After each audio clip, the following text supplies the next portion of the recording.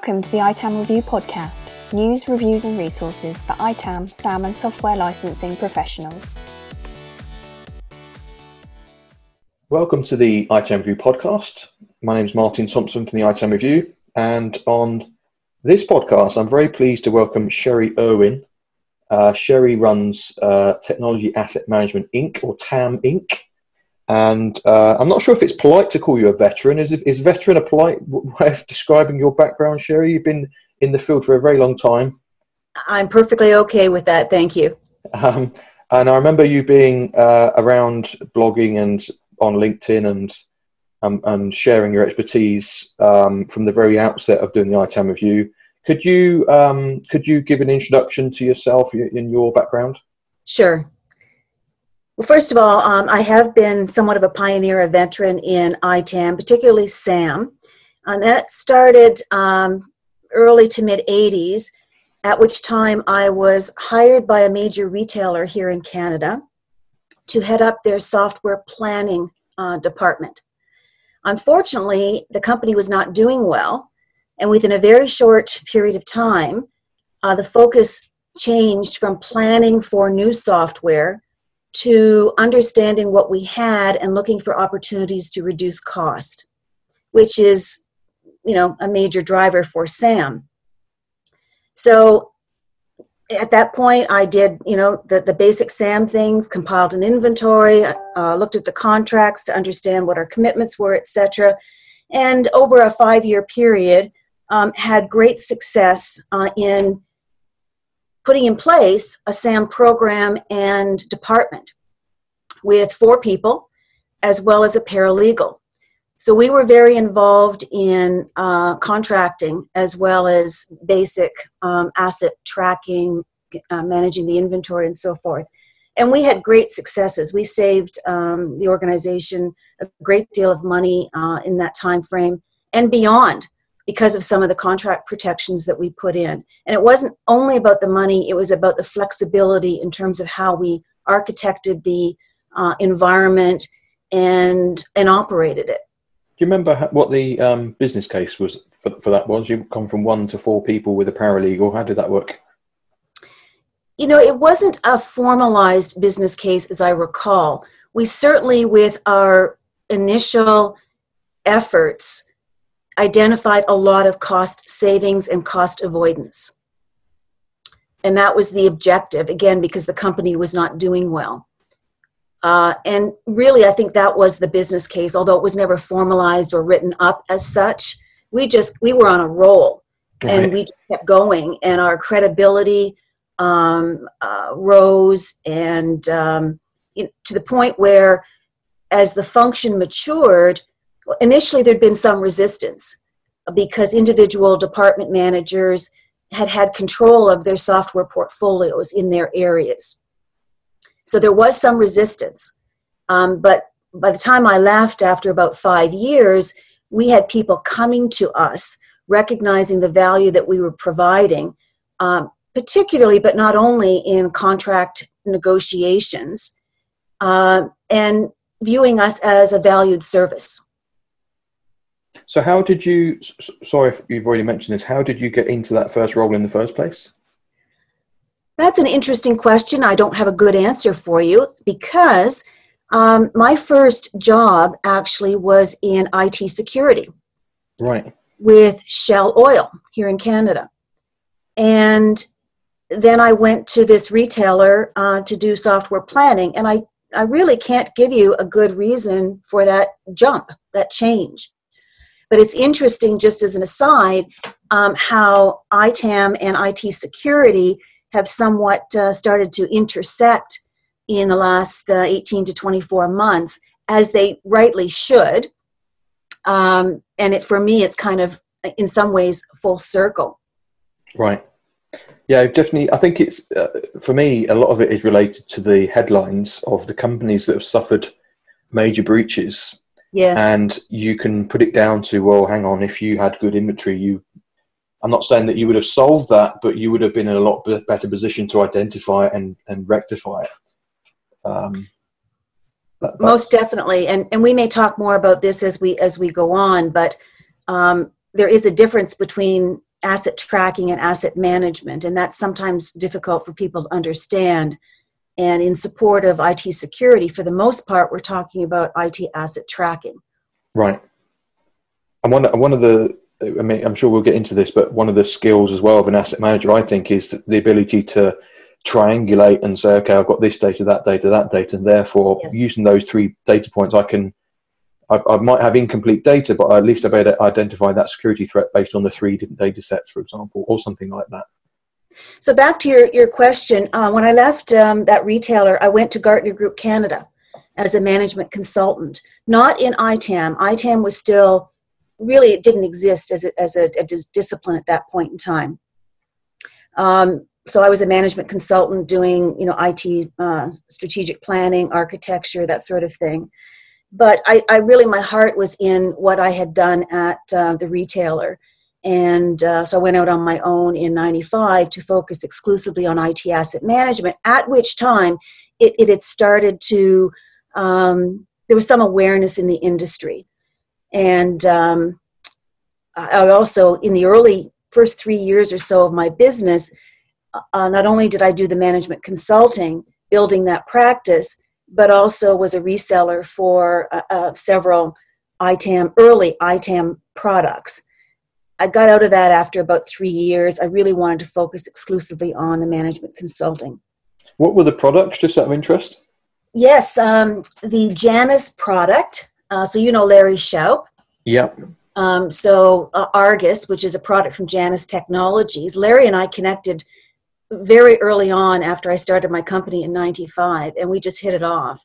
And it turns out the product Argus, which is an IT asset repository, was based in part on an article, a series of articles that I had written on vendor management.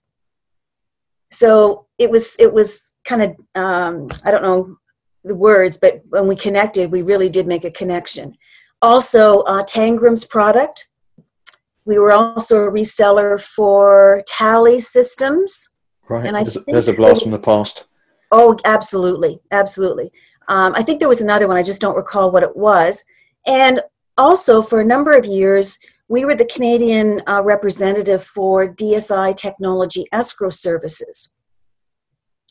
And again, I got out of that after 3 or 4 years, but that's an interesting line of business. I really enjoyed that and came to appreciate the value of escrow in general, but also as a niche component of your SAM program. And could you, for those not familiar with that whole concept, can you describe that briefly? What's the benefit of doing that? Sure. Well, with software, in most cases, we don't get the source code, the human readable version of the code. We get a machine code that's been compiled, also called object code.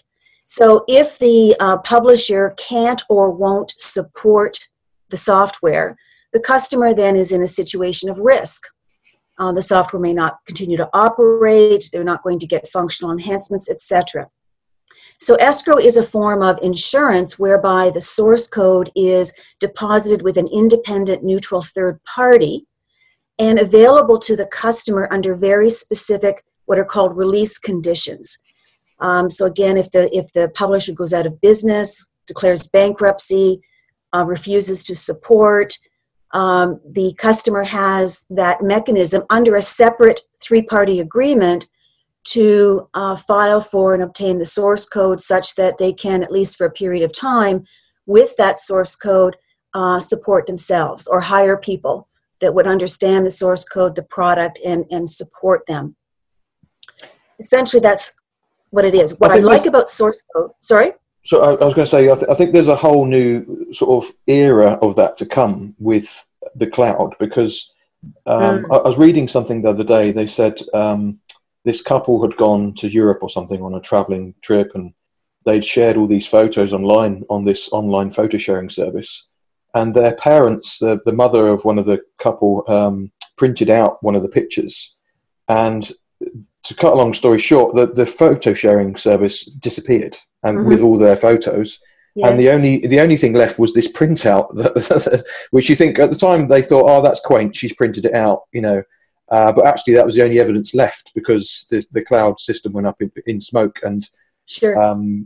there's a whole new set of challenges ahead when those sort of services disappear. Well, and that's a very good point. And DSI was bought by Iron Mountain, as you may know. And Iron Mountain has actually introduced some new escrow type services along that line, or to address that need in the market, as well as even before, I think they call it e-diligence or e-discovery. So in a legal dispute where there needs to be discovery of all the documentation, or in anticipation of that possibility, that you would file certain documentation with Iron Mountain now to be available again under specific conditions. Right. What I like about escrow from a SAM perspective, and again, it's a very small niche, but it can give customers some leverage in the relationship when something goes wrong, when the customer generally has very little leverage as to software that they've been running for some period of time. So I've had situations where a problem, a conflict has arisen, and you check the escrow agreement, and oh, by the way, this is one of the release conditions. So in filing for release of the source code, which is the publisher's crown jewels, they do not want that given out to a customer. It escalates the situation, and more often than not, I think the statistic was 75% of the time, the conflict gets resolved rather than the publisher releasing the source code. So it is can be a very effective form of leverage. So what have you seen I was looking at your LinkedIn profile, and you said, it says 24 years you've been doing this company. Mm-hmm. So what have you seen in that time? That's an immense change in this industry, isn't it? It is in some respects, but ITAM and SAM is, where I spend most of my time, fundamentally hasn't changed in terms of, framework, that the components of the program, best practices. What's changed is the scope in terms of other platforms, including, most recently the cloud, Internet of Things. So the platforms have changed, the complexity and the magnitude of the classes and the assets, that's changed. Also, again, partly due to the cloud, we're dealing with a greater magnitude and complexity as to the vendors, suppliers of services, and the contracts. And it's complex for a number of reasons, including the fact that when a customer contracts with a cloud service provider, as an example, they don't necessarily know who's behind all the components of the services that primary CSP is providing. So there are other players, if you will, and related risks that, again, raise the complexity and the magnitude of the management challenge to a much higher level. And in a nutshell, what do you typically do for a company if they were to engage with you? What does the company offer? Yeah, there are two parts to my business. One is management consulting, where, as with any management consultant, I would go in and do an assessment, identify strengths and weaknesses, put together recommendations and for a roadmap, a plan to implement an ITAM program, and then work with them to develop and implement that. And a lot of what I do is mentoring, knowledge transfer, which leads me to my second part of the business, which is education. I have a couple of courses of my own, and I also give courses on behalf of another organization. So the two parts, management consulting and education. And for the uninitiated, what is the difference between a consultant and a management consultant? And also, you might throw a contractor into the mix. Yes. So maybe a contractor is maybe doing more of the doing, maybe? Yes. Whereas a contractor is more brought in specifically for maybe advisory. What's your view of those three job types, those three sort of descriptions? Well, I think you're exactly right in terms of a contractor. They're more of a doer.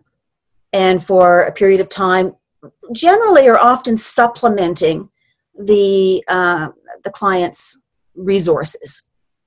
Consultant, there are different types of consultants. Technical consultant is just that, someone who's very technical and can, design, develop, program, configure technology. That's not me. Management consultant is more strategic, directional, Right. and deals not just with the technology, that's certainly part of any strategy, but all of the other aspects, the people, policies, roles and accountabilities, the organizational structure, all of these other things that have to be in place beyond the technology. And typically with a longer term viewpoint, and it is more advisory than doing. Right, and it would be it'd be great if we could cover your networking group in Canada as well. Could you tell us a bit about that before we move on? Absolutely. Well, it's the Canadian ITAM Users Group. We were founded in 1992, so that's 27 years ago. And as far as I know, we were an industry first. And at that time, we were the Canadian Software Asset Management Users Group. And I founded it while I was with Gartner Canada because a major software publisher at that time, there were issues in their relationships with customers, and customers were very concerned about that particular publisher and certain risks that they felt that publisher's actions introduced to their environments. So I took a number of calls as a Gartner consultant / analyst, and that resulted in our first meeting, which was very specific to this publisher. We had about 45 people at that first meeting. And we've just continued since then. We meet 3 times a year in Toronto, and then, yes, there is a LinkedIn group as well. It's for practitioners only, although we do have solution providers and publishers in as guest speakers. And, again, for me, it's important that we share our knowledge and what we've learned, and then where we have an opportunity or a need, that we have a collective voice. So one of the things that we do in this users group is where, for example, a publisher comes in and they're changing their licensing program. If the participants in the users group have issues with that, if there is impact to their organization, we will actually document that as a follow-on and say these are the concerns that we, as representatives of these major organizations, these are the concerns that we have, and if we can, here are some recommendations, and really try to inform the industry, particularly the publishers, and affect some change where possible. Very cool. And could I must ask you as well, are you doing this for 24 years? I'm sure you've seen, you've had a roller coaster of experiences through that time in terms of running it as a business. If there's anyone out there that's thinking about doing a similar sort of thing, what advice would you give to them about being a management consultant? That's an interesting question. 2 things come to mind. When I was with Gartner, what I learned there was the business of being a management consultant, not the subject matter. I already knew the subject matter, but the business of being a management consultant. So how to look for business opportunities, how to engage with a prospective client, how to respond to an RFP, project management, all of those things that, again, to me, are the business of management consulting. And the importance, of course, of relationships at different levels in the organization, and fostering those relationships, recognizing that they are different with different individuals and at different levels. So that would be one observation or recommendation I would make. And then the other is know your subject matter. People know when you don't really know what you're talking about. So for me, I had the benefit of having practical experience. I was a SAM practitioner for 5 years or more, and that was invaluable experience. I knew what I was talking about. So those would be the two things that come to mind in terms of those two. The first Yes. one's going to be the biggest challenge for most people, because they want to be a management consultant because they've done it a few times and they want to go and advise other companies. But just because you know how to bake a cake doesn't make you a cake shop owner. Sure. So how did you pick up that experience? I mean, it was from Gartner, but what specifically did you learn about how can you pick up that sort of skill in terms of identifying opportunities and working opportunities? Well, at that time, Gartner had a salesperson for the consulting side of the business here in Canada. And so that was helpful. And, sales is not my strength necessarily, or even where I really want to spend a lot of time, frankly. So I learned from that individual. And it didn't take long, I have to say. And it was just, I think, a number of things coming together that people knew of me and my expertise.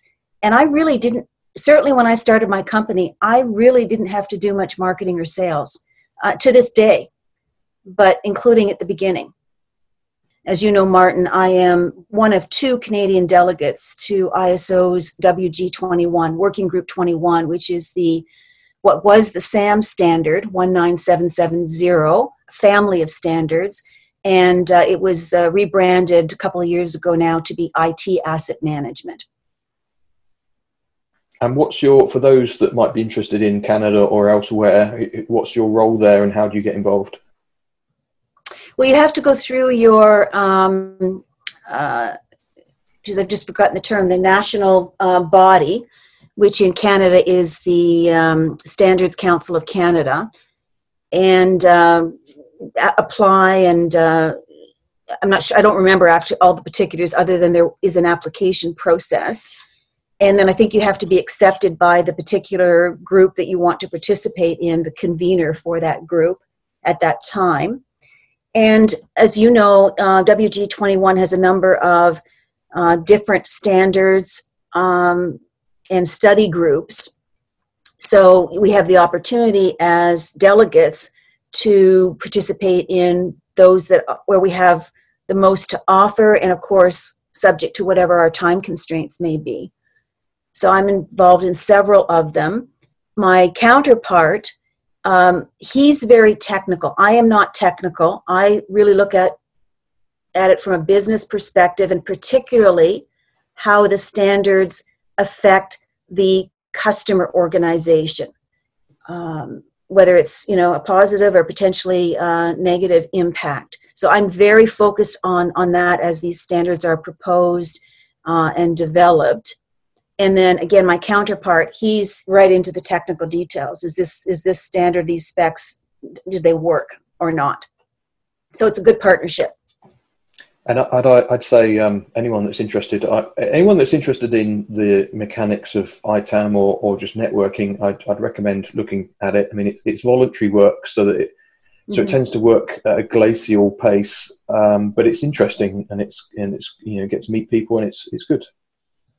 It is good. It's been interesting for me. I've learned from it.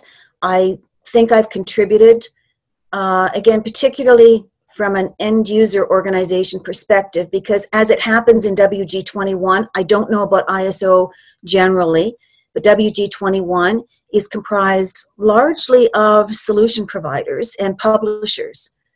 So, we have to work hard to make sure that we are considering the end user organization side of things. Absolutely. So you mentioned about the sort of convergence of ITAM and security and the relevance there. And we were talking before the podcast about the difference between asset tracking and asset management. Can you expand upon that, upon your views there? Why is ITAM more than IT asset tracking? Well, asset tracking is, in very simple terms, having an inventory of what you have and where it is, and the ability to identify it. And that is accomplished in large part through inventory discovery tools, not completely, but to a large extent. So what do we have? Identify it, make, model, serial number, publisher, version, release, etc. Where is it? And that's essentially tracking. It really is more a physical view of the assets, largely in support of IT functions such as the service desk, architecture and planning, support. Asset management goes beyond the physical aspects of the assets and considers additionally the fiscal, the financial, and the contractual aspects of those assets. And in support of a broader group, if you will, beyond the IT organization.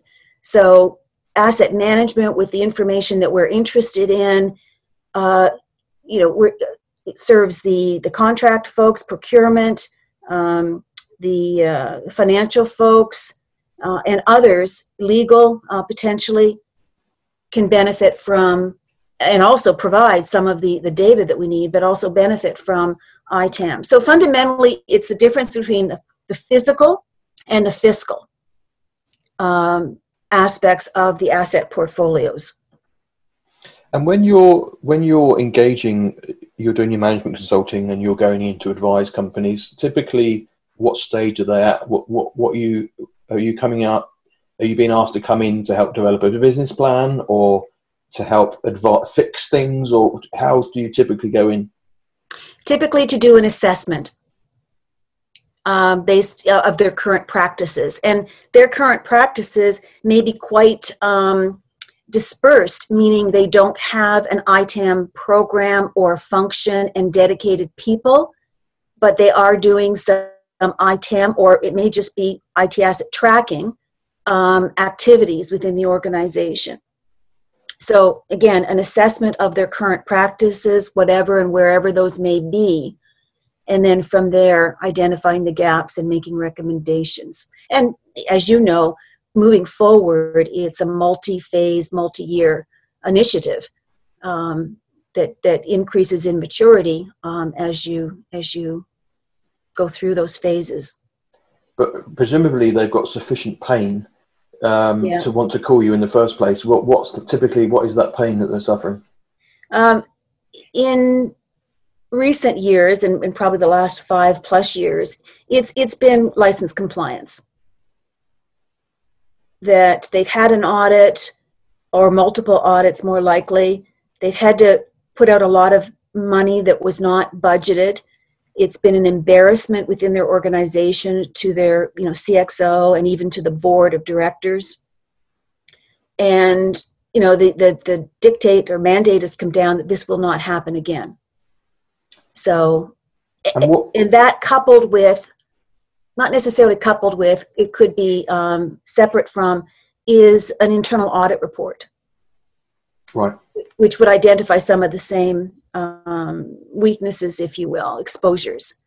Although I have been disappointed over the years at how little internal audit in many organizations looks at license compliance in particular, and some of the other things that ITAM is concerned with from a risk perspective. That internal audit really has not, in a lot of organizations, been on top of that. And what are you seeing in Canada from an auditing perspective? I mean, my view is that maybe current auditing is not gone away by any means, but it's the intensity has perhaps peaked. You're seeing the likes of Microsoft taking their foot off the pedal a little bit in terms of reviews, and that might be a cyclical thing. They might be back with a vengeance next year or something, but at the moment, what's your view? What's your view of things? No, I would agree with you that it has stabilized, leveled off somewhat. And there are different reasons for that, including the, moving customers to the cloud. And we certainly see audits in Canada, there's no question, and not as many as in the US, certainly. our environments, our IT asset portfolios are just smaller. So there isn't the same revenue opportunity to a publisher in doing an audit of a Canadian organization versus US. Right. However, we do see them. I think they're very similar to what you see in the US and probably in the UK as well. I do see more customers challenging the publisher's request or demand for an audit and challenging the results of the audit. And I think that's a good thing. A very good thing. Yeah. Mm-hmm. And I'm really pleased to see that. And we've talked about that several times in the Canadian ITAM users group. In fact, we always have a practitioner presentation, and one of them was on that very subject, where this customer organization had very successfully challenged a publisher based on their data, and were able to avoid significant fees. And just as an aside, I tell clients, it's one thing to know that you can get licensed data from your publisher or your reseller, but customers really need to keep their own data. I think there's this perception that because the representative presenting the data is wearing a suit and they're coming from a big four audit firm or a software company, the data must be right. Yes. And you need to have the confidence to say, actually, I want to scrutinize this and check it, because invariably it's not, basically. Right. So customers need to be scrutinizing the data that's coming from, the reseller, the publisher, the auditor, but also ideally have data of their own. Right. So you're engaging with a customer, and let's say that they've had a practice before, maybe it hasn't gone as well as they'd hoped, maybe they got their fingers burnt. What's the typical point of failure for an ITAM practice from your perspective? Not enough people, so resources. Also, they don't have or dedicated resources either. And the expectation that the program will be developed and implemented as part of your day job, as opposed to standing up a project for at least get started, and for some of the more complex components of the program. So you've got those additional resources in project mode versus, part of my operational day job. Another challenge is that to the extent the ITAM function exists in some form, it is not in the right place in the organization. ITAM, and I'm using IT asset management here versus tracking, ITAM is a business discipline and properly belongs in a business function generally within IT, sometimes finance, as opposed to being in a technical or operational function. So that's a problem. It needs to be elevated within the organization. So those are two in particular. There's too much focus on technology. I mean, that's a common problem, that it's going to be a silver bullet, and we know that's not the case. And not enough focus on the data. When I work with clients, before we even talk about the technology, we have discussions and analysis on their data requirements. I don't care as much what the product is, as long as it can capture and report on the data that the client needs. So we really need to focus on the data requirements first and foremost. What do you mean by data requirements exactly? Could you expand on that? What data do we need to capture about the assets? Right. And what are the existing data sources? What's the quality of any existing data? So, but it's not just about the assets. Again, speaking of ITAM, you need license data, contract data, financial data, vendor data. You even get into taxation issues. Not that we are tax experts, but there are some considerations from a taxation perspective. So we need to understand our requirements for the types of data those different categories that I've just identified, within each, what specific data elements do we need? And again, do we have those? Do they exist somewhere? If they don't, where are we going to get them? And as we move to a technology solution as part of our program to make sure that those data requirements can be met either by that solution, or if the data exists in other systems, the systems of record, ideally, that data can be integrated, perhaps imported into our technology solution.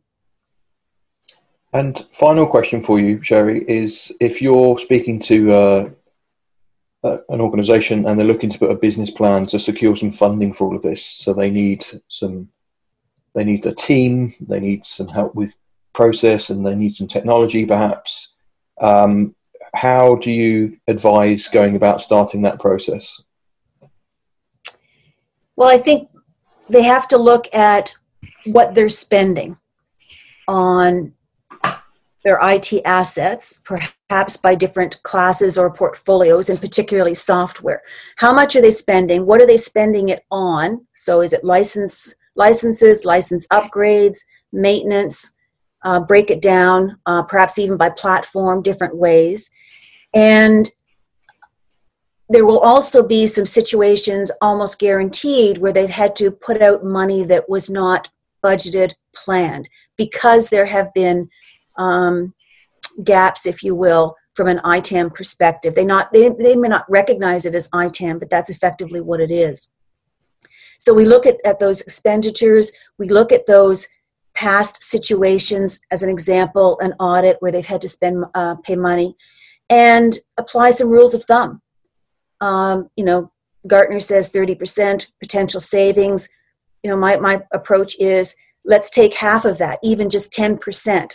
Apply it to not all of the portfolio, but parts of the portfolio that would be eligible. In most organizations, that's still a big number. And it's big enough to get them started. And then as they start to implement ITAM or some parts of it, that they will have successes almost guaranteed, save money, provide other benefits that can be used then to build on that business case and get more resources and more investment. I do want to mention just briefly, one of the challenges I find is definitional. And that has to do with the difference between SAM versus its subsets, software license compliance, SLC, and software license management, SLM. License SLC, but as the name would suggest, we're focused on compliance and ensuring that we're not under-licensed. And that's important. We need to do that. With SLM, we're additionally focused on being right licensed. Do we have the right type of license?